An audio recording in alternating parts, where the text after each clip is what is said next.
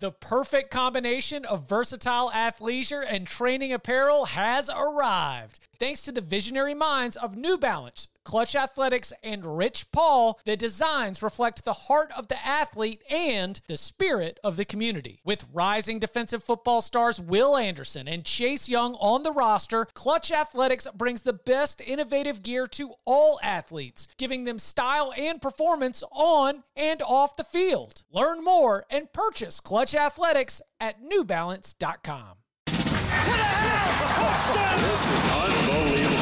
Welcome to the Cover 3 Podcast with your hosts, Chip Patterson and Barton Simmons. It's your call for the best college football coverage. From National Signing Day to the National Championship and everything in between, CBS Sports presents the Cover 3 Podcast. And welcome back to the Cover 3 Podcast here on CBS Sports Wednesday morning. Here, that's Barton Simmons. I'm Chip Patterson, and we've got Ryan Abraham, USCFootball.com, coming up here in just a little bit, going into Under the Hood and getting a good look at the Trojans as they are 2-0. They are on their way to the college football playoff, and BYU is up next in the Trojans run of wins. So Barton Simmons, how are you doing right now? Because we get to be home, and we were discussing this right before we started taping. Everyone talks about this week like it's going to be, it's like, oh, no ranked on ranked teams. Oh, look at all these point spreads. But I look at the slate differently. I think, man, I get my eyes on not fully formed teams, but we're going to get our eyes on a bunch of teams with 2 weeks of action. You know, biggest adjustments that any college football program makes is week 1 to week 2. So we should be seeing true identities revealed this weekend, and I'm looking forward to being able to take it all in from the home studio. Yeah, I am too, and especially because, like, as you look at the statistics comprehensively for this season so far, you know, through 2 weeks, how pretty much everyone has got some sort of just total cupcake under their belt that totally skews the statistics. I'm looking at you, South Carolina, with your 79-7 win or whatever it was last week. Record setting. Yeah, that's right. But everyone's kind of got something like that. And now, I mean, getting into week 3, we're starting to, even if it's, you know, Notre Dame, New Mexico, Temple, Maryland, Penn State, Pitt, Ohio State, Indiana. How about Georgia, Mississippi? Arkansas State. Yeah. I mean, Mississippi State, Kansas State. I love a Mississippi great State, one. Kansas State. Yeah. I mean, that's one I'm excited for. You know, Washington State, Houston. I mean, all these are at least games you can just sort of tabulate as real. I mean, they're not just going and glorified scrimmage against some FCS team or some bottom of the pack FBS team in the 120s to 130s. So, look, we can start to at least garner and mine out some real valuable information.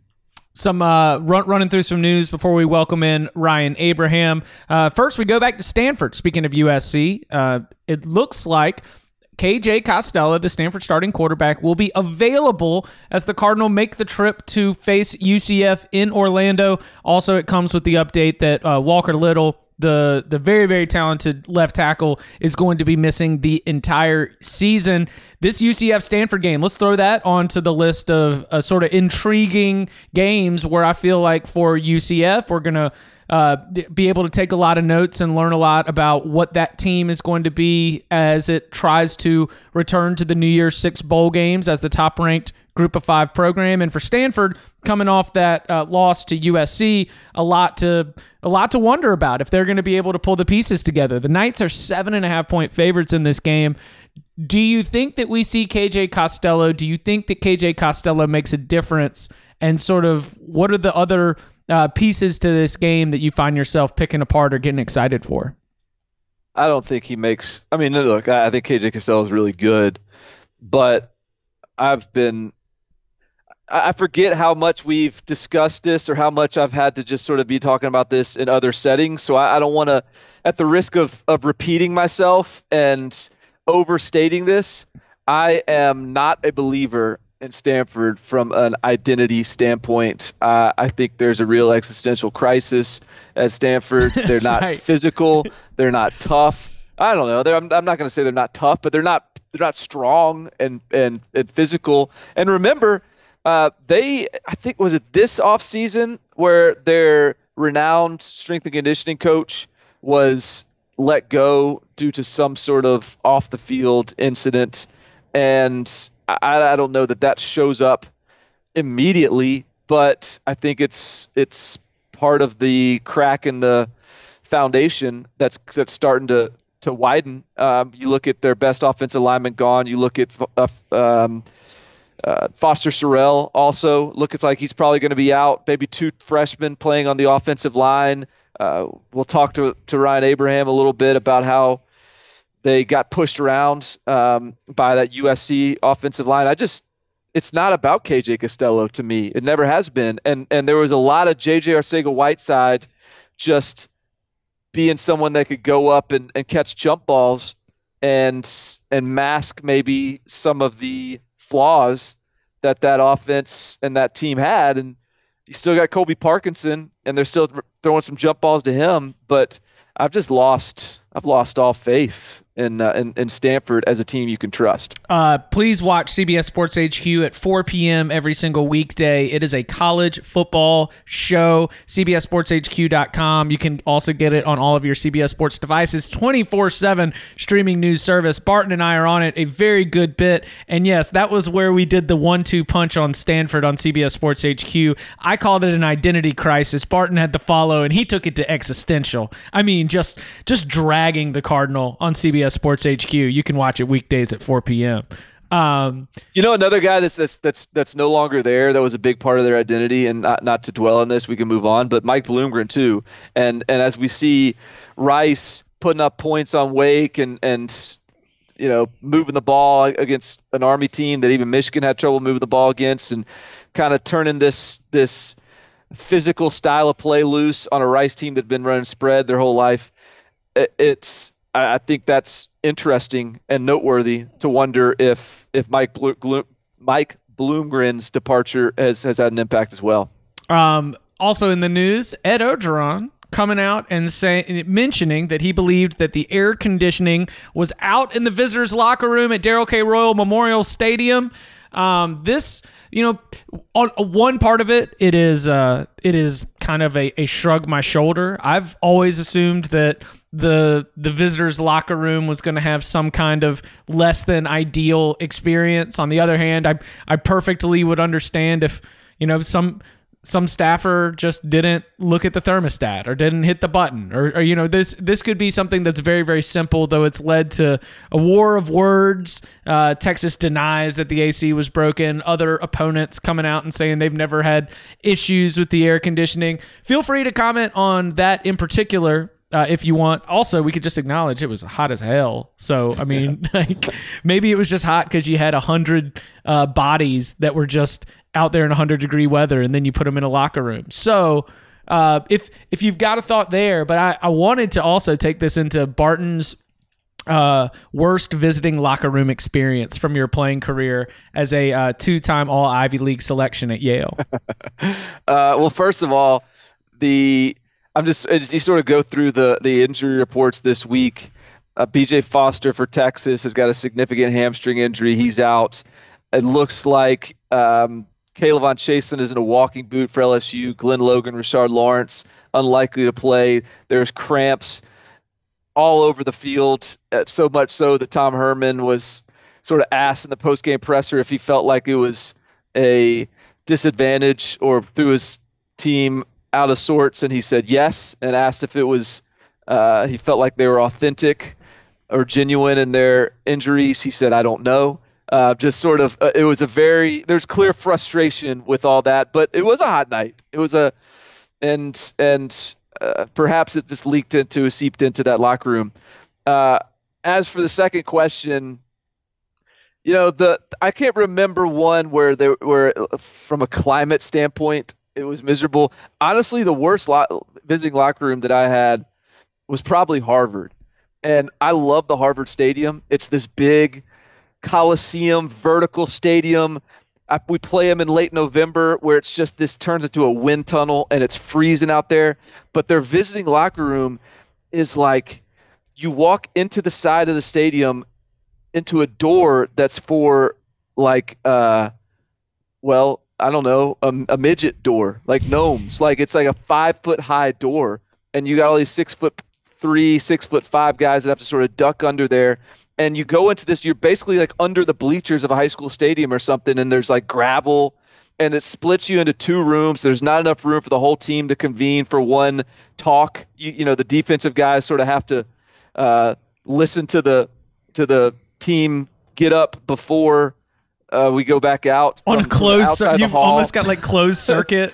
Like you've got to watch it in the auxiliary room. This old school and they have a beautiful facility for sort of post game and pregame, but the halftime locker room is just a mess. So that would be probably the best one that I could come up with for you, but I'm sure there's probably a couple others that I'm not even thinking of. There was we weren't hitting the best facilities on the Ivy League Patriot League tour in September, October. So it's like Harvard's facilities were still built for 1700s heights, basically. Well, no, because they actually had nice facilities on like the for them and for the the locker rooms and the weight rooms and the athletic facilities, but in the visitors locker room specifically for the game, it was just, they're basically just like stick you under the stadium and under the bleachers and say, figure it out. Also, and wanted to, let me fire up some sound here. Nick Saban in Alabama have been quite outspoken about their dissatisfaction with getting a noon kick against Southern Miss, and for there's lots of different ways to attack this one. Like, first of all, Alabama has probably gotten preferable kickoff times for a while, and also complaining about kickoff times in my mind doesn't resonate, because you have exchanged the right to set your kickoff time when you accept the money from your media partners, because the media partners get to set the kickoff times, and that is one of their rights in that agreement that includes millions and millions of dollars being paid to the conferences and distributed to the schools. So just to get that one out of the way, I understand that for fans, there are times that you would love to be at the stadium tailgating and leaving the stadium and getting home. But the reason why those game times are totally out of your favorite coaches, your favorite athletic directors, your school's control is because that brand new facility was built with some of that media rights money. So just to go ahead and get that part out of here, Alabama, they point to some heat concerns, and that is, health is something that fan health and health and safety. I can understand some of that there. But it's led to some fun in terms of some jabbing in the Iron Bowl rivalry. So let's hear what Gus Malzahn had to say about some noon kickoffs this week after Nick Saban was outspoken against them. All right, Coach, whenever you're ready. Okay, our guys are excited to be back home for our second home game, playing a very solid Kent State team. 6 p.m. kick. Personally, I wish it was at noon. We'd have more time to prepare for our next opponent. Really, I love Hot Seat Gus. Yeah, I love it. I love Hot Seat Gus. Just, yeah, I mean, and I'll be honest, like I'm honest, a little surprised. I guess Alabama's just, they want prime time as much as possible, but I mean, it's almost just defaults to the scheduling debate that I know Nick Saban's sick of talking about. But if you don't play anybody, you're going to get of course Alabama's going to be in the prime window when they play someone decent, and that's just what happens when you don't play anybody. And I actually, I think that most coaches, I don't know, most coaches I talk to, I'll put it that way, would probably side with Gus Malzahn here. I think it was a shot very clearly, and it was awesome. Well executed, right in your opening shot. Yeah. But I do think it's probably there's some honesty to it too. I think a lot of coaches, like to be. I mean, you've got the whole day blocked off if you're playing at nighttime, and then you've got, you're not done till really late. Sometimes there's travel, and then Sunday hits, and I mean, it's bedtime and then Sunday hits and you're back to work. Whereas Saturday, if you get done by 2:00, then you got some time to spend with your family. You've got some time you get a jump start on prep for the next day and the next week. So I actually think Gus Malzahn is, as much as it was a shot, is probably a shared opinion. And Alabama, I think, also probably comes into that spot where Auburn, Kent State gets 6 p.m. because it's not going to be on one of the most widely. It's not going to be like one of the first round of picks, right? Like it's probably going to be on an SEC network, on an ESPN2, because Alabama is Alabama. They get bumped up to, one of the first rounds of picks, but because they're playing Southern Miss, you don't get the prime time. And that's kind of why they get slotted right there. So it's like, yeah, but you're Alabama and you've gotten a lot of kickoff time advantages. And again, come on. It's just, I felt like there was no sympathy out here in these college football streets when Alabama's screaming about a kickoff time. Yeah, that's Nick Saban just looking to. He's just a perpetually unhappy, unsatisfied person, and that's what makes him so good. Sure, and it's a gift in a way, but I mean, the guy is never happy, and hey, that's why they're never satisfied with number one, I guess. Any other news items from the notebook that we want to get out of here? We'll be back on Thursday morning with our week 3 locks, of course, with Barton Simmons, Tom Fornelli, myself. Anything else before we get to Ryan Abraham? There's a few injuries out there. Okay, I just noticed Oregon State's Addison Gums towards ACL. No one doesn't really care about Oregon State except for me, but that's going to hurt my over bet, and that's disappointing for Addison, who is a transfer from Oklahoma. Elijah Sindelar for Purdue may be out. Ole Miss got a linebacker, Mohamed Sanago, who may be out. So there's some key injuries starting to pile up. Something to keep an eye on for the Locks pod for Thursday. No doubt. All right, here we go. Coming up after the break, Ryan Abraham, USCFootball.com. The all-new Hyundai 2024 Santa Fe is equipped with everything you need to break free from the dull work week and embark on an adventurous weekend with your family. The all-new Hyundai Santa Fe's features ensure that you can take on any adventure. What kind of features? Well, how about the available H-Track all-wheel drive so you can take on the dirt trails and kick up some mud?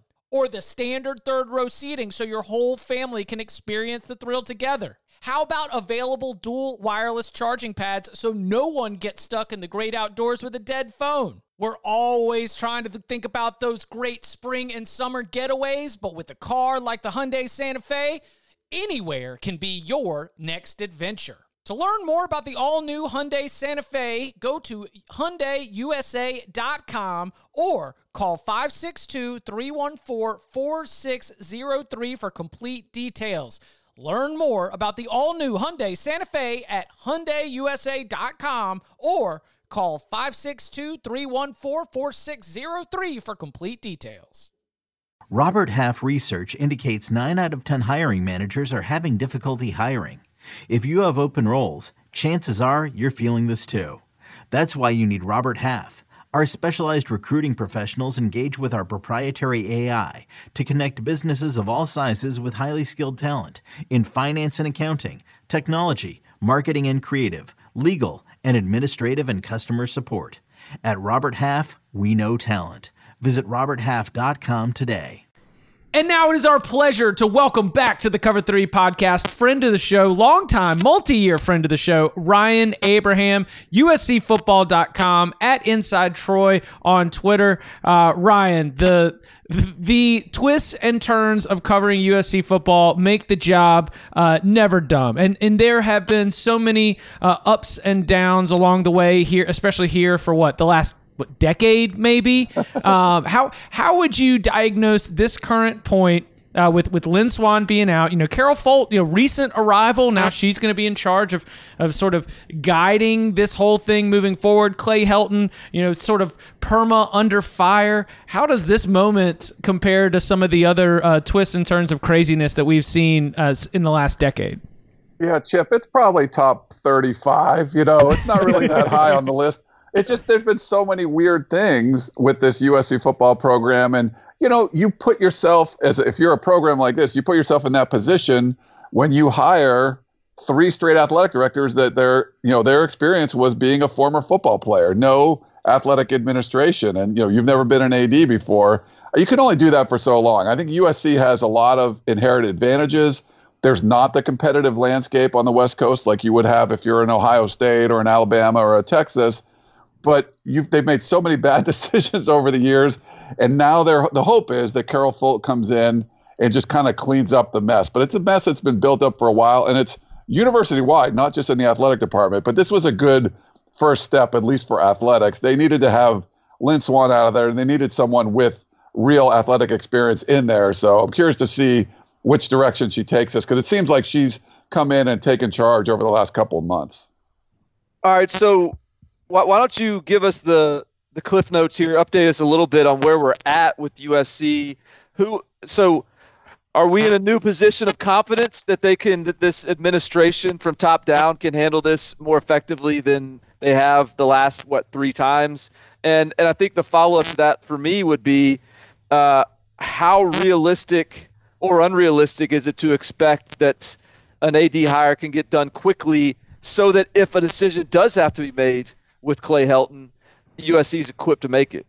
Yeah, those are 2 really important factors, Barton, because it's not like something that you could take, 6 months to do, because you might have a big football decision coming up. And that's the main reason you wanted to get Lynn Swann out of there, or there's a million reasons, but you wanted to put someone competent in that position that could make the right move for your football program going forward, because that's the Belco. That's where all the money is made. That's what moves the needle at USC. And I think as far as confidence, because of some of the factors leading up to this, there's been so many narratives like, hey, the last time they hired an athletic director was 1984, like someone that has been an athletic director before. It's been a really long time. And the LA Times did a big piece on one of the USC mega boosters, Wayne Hughes, who's the founder of Public Storage. He's given reportedly $400 million to the university.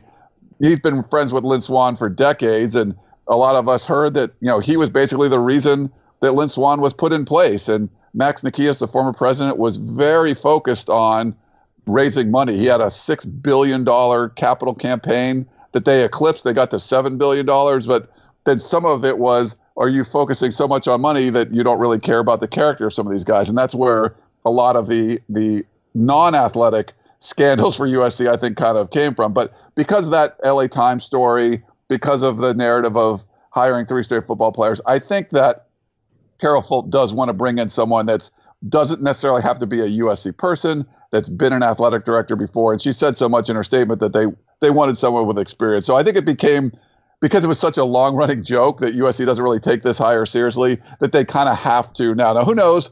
We've seen them make terrible decisions before, but my guess, Barton, is they're going to actually do something to get a good athletic director in there with something we haven't seen for a long time.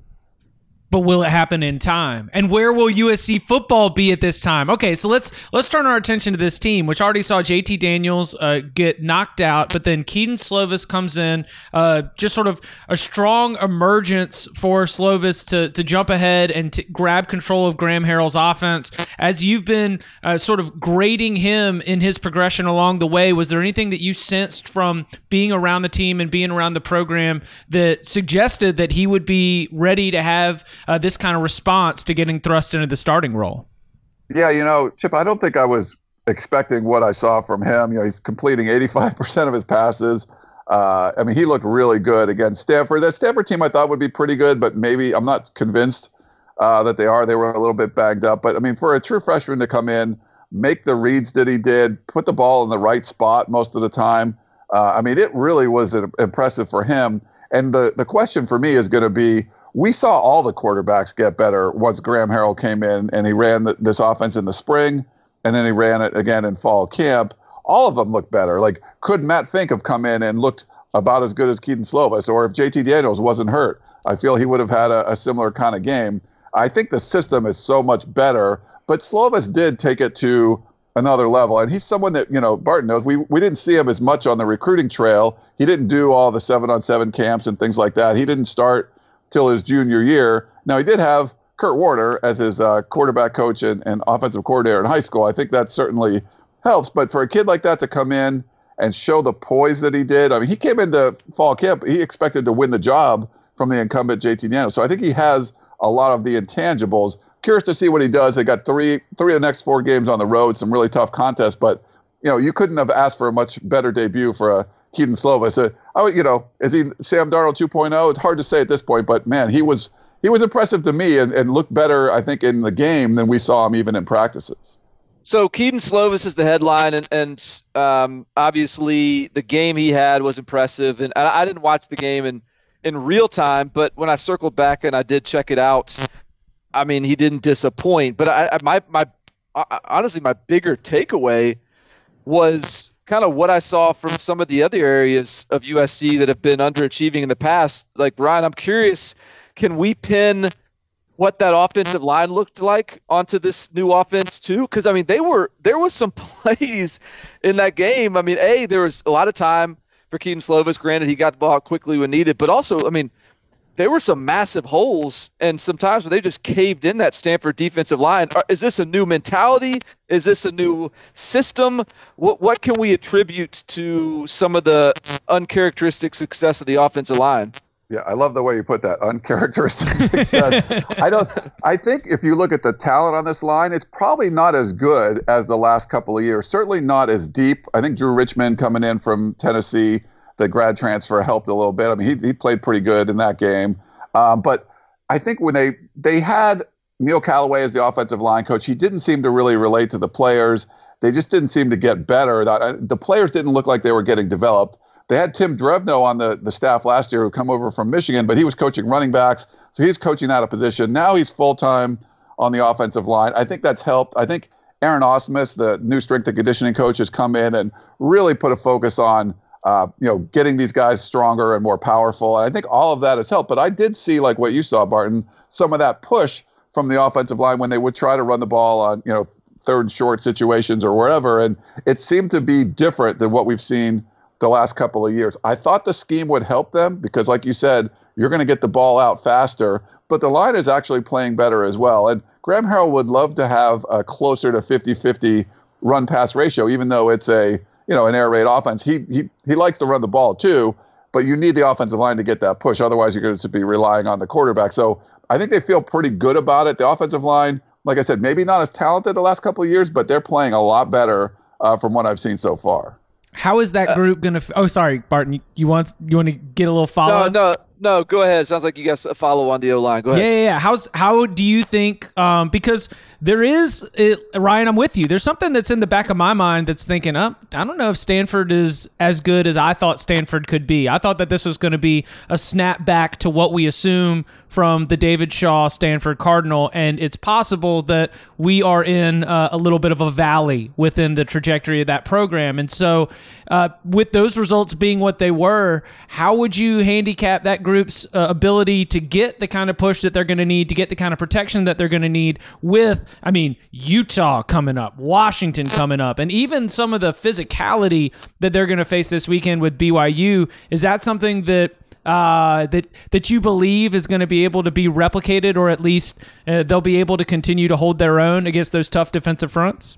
Yeah, Notre Dame's coming up too. BYU, yeah. You got grown men. That's what I want to watch most. I think Slovis, I think the wide receivers, it's the best group in the Pac-12, one of the best in the country. They're just making all kinds of crazy catches, but the offensive line against some of those tougher fronts is what I want to see. But even against lesser opponents, we hadn't seen them push people around like they did. I think a pretty good Fresno State defensive front, and then also with Stanford. So I think they're trending in the right direction. Are they going to wilt on the road? Are they going to wilt under like a relentless pursuit from Utah, and that probably the best defensive line in the Pac-12? Hard to say at this point, but I'm going to give them a puncher's chance because they have just looked better than what we've seen in the past. I think it's a tougher group, and a lot of it's coming from like the off-season workouts, the strength and conditioning. For whatever reason, it just wasn't clicking before. There was clicks on the team, and now they're all kind of they were lifting as one in the off-season. It's such cliche when you talk about strength and conditioning coach, but I've actually seen what they did in the offseason seem to translate on the field. So I I think I'd give them a shot, Chip, as far as that goes. But those are going to be the tougher tests. I think over the next 4 weeks, there are going to be some really tough ones for them. But I think the offensive line is going to play better, even though, like I said, they're probably not as talented as they were the last couple of years. So, Ryan, you've walked into a podcast where for the second straight year, one of us has predicted USC in the playoffs.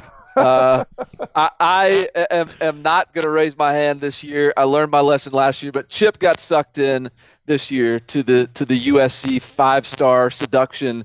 That said, as we sort of look at how this team can maybe fulfill Chip's expectations, I don't know who else has them, but Chip's.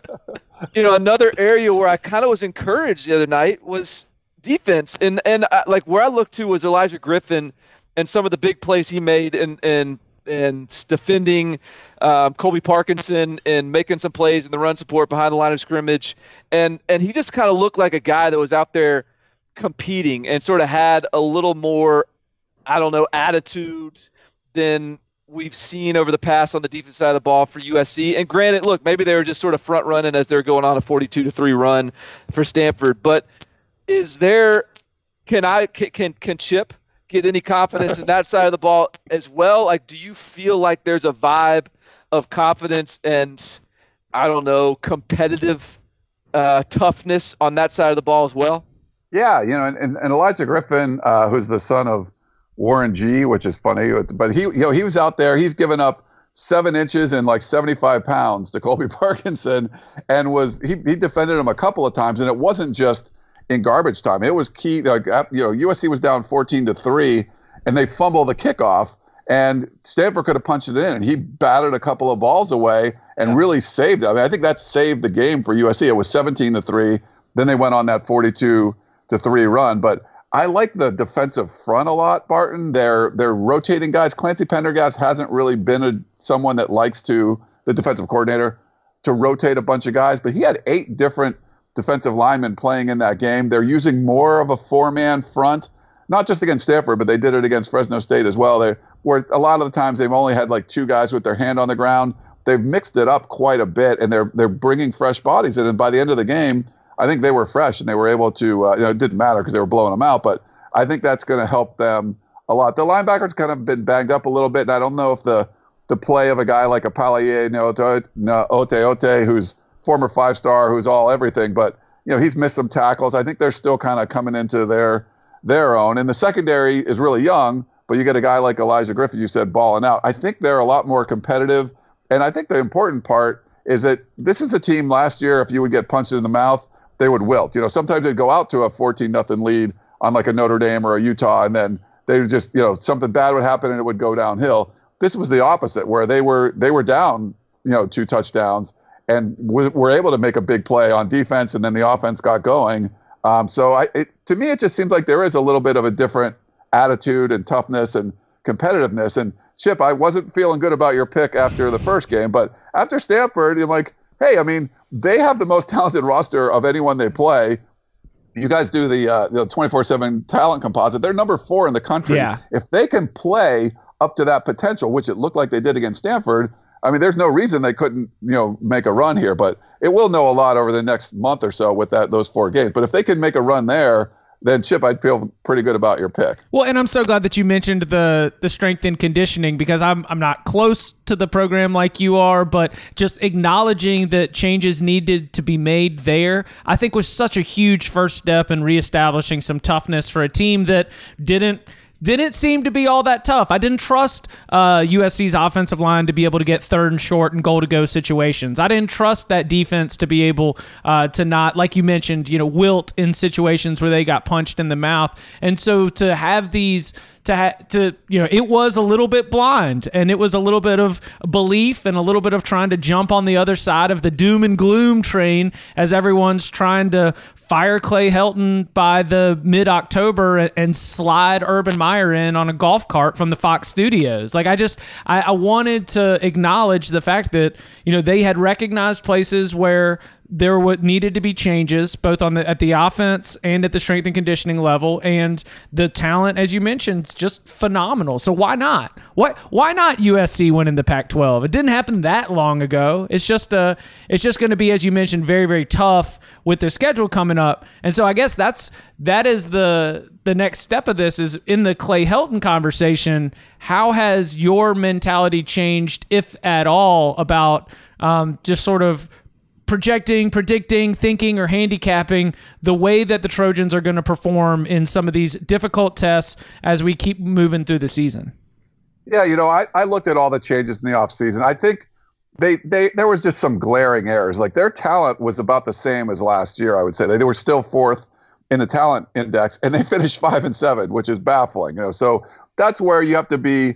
You have to have some caution there, because hey, they had a really good roster last year and still messed it up. Like you almost had to try to lose 7 games last year with the kind of players that they had. But then you look forward to this year. I think that the Graham Harrell thing was big. The fact that Clay Helton could step away from the offense, and they didn't have this kind of gumbo thing where everyone was meddling. People were blaming T. Martin. That wasn't T. Martin's offense. It was like a little bit of Sark, a little bit of Lane. It was a poorly designed and planned offense. They didn't scheme wide receivers open. It was all hero ball. Now you bring in somebody new. It's a very simple offense, and you saw it on display. Even the first couple drives for JT Daniels in the opener, I mean, that was a thing of beauty. This looks like a competent offense, and that alone, they should score 10 more points a game than they did last year, and you can win a whole bunch more games. But the strength and conditioning coach, moving some of the coaches around, like, Drevno shouldn't have been the running backs coach. They put him back to the offensive line. They fixed some things. They plugged some holes that were it was self-inflicted wounds that USC didn't need to have last year that needed to be fixed. So I think that's why people can be somewhat optimistic, because you look at the talent, it's like, it's there. It's not going to be easy to beat, a Utah, go on the road and beat Washington or Notre Dame. But those games are all winnable. I mean, Washington just lost at home to Cal, which kind of baffled me. But so it's there, and that people are looking at it like, wow, this is a team that actually could make some sort of a run. It's not like you're Alabama and you have to beat, LSU and Georgia and Auburn, all those teams. Like, it's the Pac-12. It's not, it's not this killer murderous row. I thought Washington would be the class of the conference. They go out and lose their first conference game. So we'll see. I mean, it's weird. Oregon goes on the road and loses to. So they got Oregon coming up later. They lose to Auburn. So I think USC has a real shot here, but we've seen them just, it's a team that screwed up a free lunch before. I'm not sure if they're not going to screw it up again, if you know what I mean. This weekend they're heading to Provo. Ryan, what's your expectation for that one? Kind of a tricky game, and one that I feel like they should probably have their antenna up, make sure they're ready for. What do you expect out of that one and see on the horizon there? Yeah, I've watched this BYU team quite a bit at the end of last year. I think Travis Wilson, I mean, he was perfect in the bowl game. They had some struggles. That Utah front really gave him and the entire BYU team some fits. But to go into Knoxville, even though it's a Tennessee team that's not having a great year, but to get that win on the road, I thought that was a big deal. And they'll come home. They got USC and Washington back to back, so that's a really tough early part of the schedule for BYU. But I think this is a game that the Cougars are going to circle. I think this is one that they really want to win. If you looked at that 4-game stretch that they had with Utah, Tennessee, USC, and Washington, what was the easiest game? What would have been the most winnable game? You probably would have said that, 5-7 USC squad, because at least it was at home. So I think this is something that BYU is going to be up for. Like we said, they're grown men that are playing football. It could potentially be a trap game. Is USC all really high and mighty after beating Stanford? There's no way you can take your foot off the pedal. But if they come out and score points like we saw, I mean, it could be a Big 12 bad kind of game where they just score a bunch of points, but you still, win or lose. It'll at least be more fun. I think they're going to be able to take care of business against BYU, but this is one of those games where you might stub your toe a couple of times. You have to make sure you're able to bounce back and get the momentum back, because this is, they'll jump on top of you. And I think, Travis Wilson might have a really good game. And we have the USC secondary. They made some good plays, but the last 2 quarterbacks they faced haven't been all that accurate. I think Wilson's a lot more accurate of a quarterback. So he might, hit a couple of those big plays that maybe We saw Davis Mills miss last week. So it might put USC in a different position. It's going to be up to the offense to score some more. So I think USC can handle business, but you got to be ready. If they play, a C-plus game, they'll definitely lose. Beware of Mormon Manziel. You guys like him, right? He's good, Yeah, no doubt. Yeah, he's a good player. He's a very good player. He is Ryan Abraham. You can follow him on Twitter at InsideTroy. USCFootball.com is where we get all of our USC football tidbits and information. They're one of the best in the network. So, Ryan, thank you so much for taking some time to come and join us here on the Cover 3 podcast. Hey, thanks for having me on. You guys have a great college football weekend. It's going to be fun. Woo! Hey, Ryan, make sure you tell your people at USC that Jack Del Rio wants the job, okay? He's trying to spread the word, so let them all know. Yeah, the message boards really love to hear that. They go crazy hearing, oh, yeah, another former USC football. That sounds great. Hey, what is it? He needs to not know the fight song, right? Is that one of the first rules of the next head coach? I only have 2 rules, and people get on me for this. Like, they can't know the USC fight song, and they have to have been a successful head coach somewhere before. So that's all. I mean, it's really that simple. Like, USC can't follow those rules. I don't know why, but if you just did that, you would be fine. Thanks, Ryan. Appreciate it. All right, take care.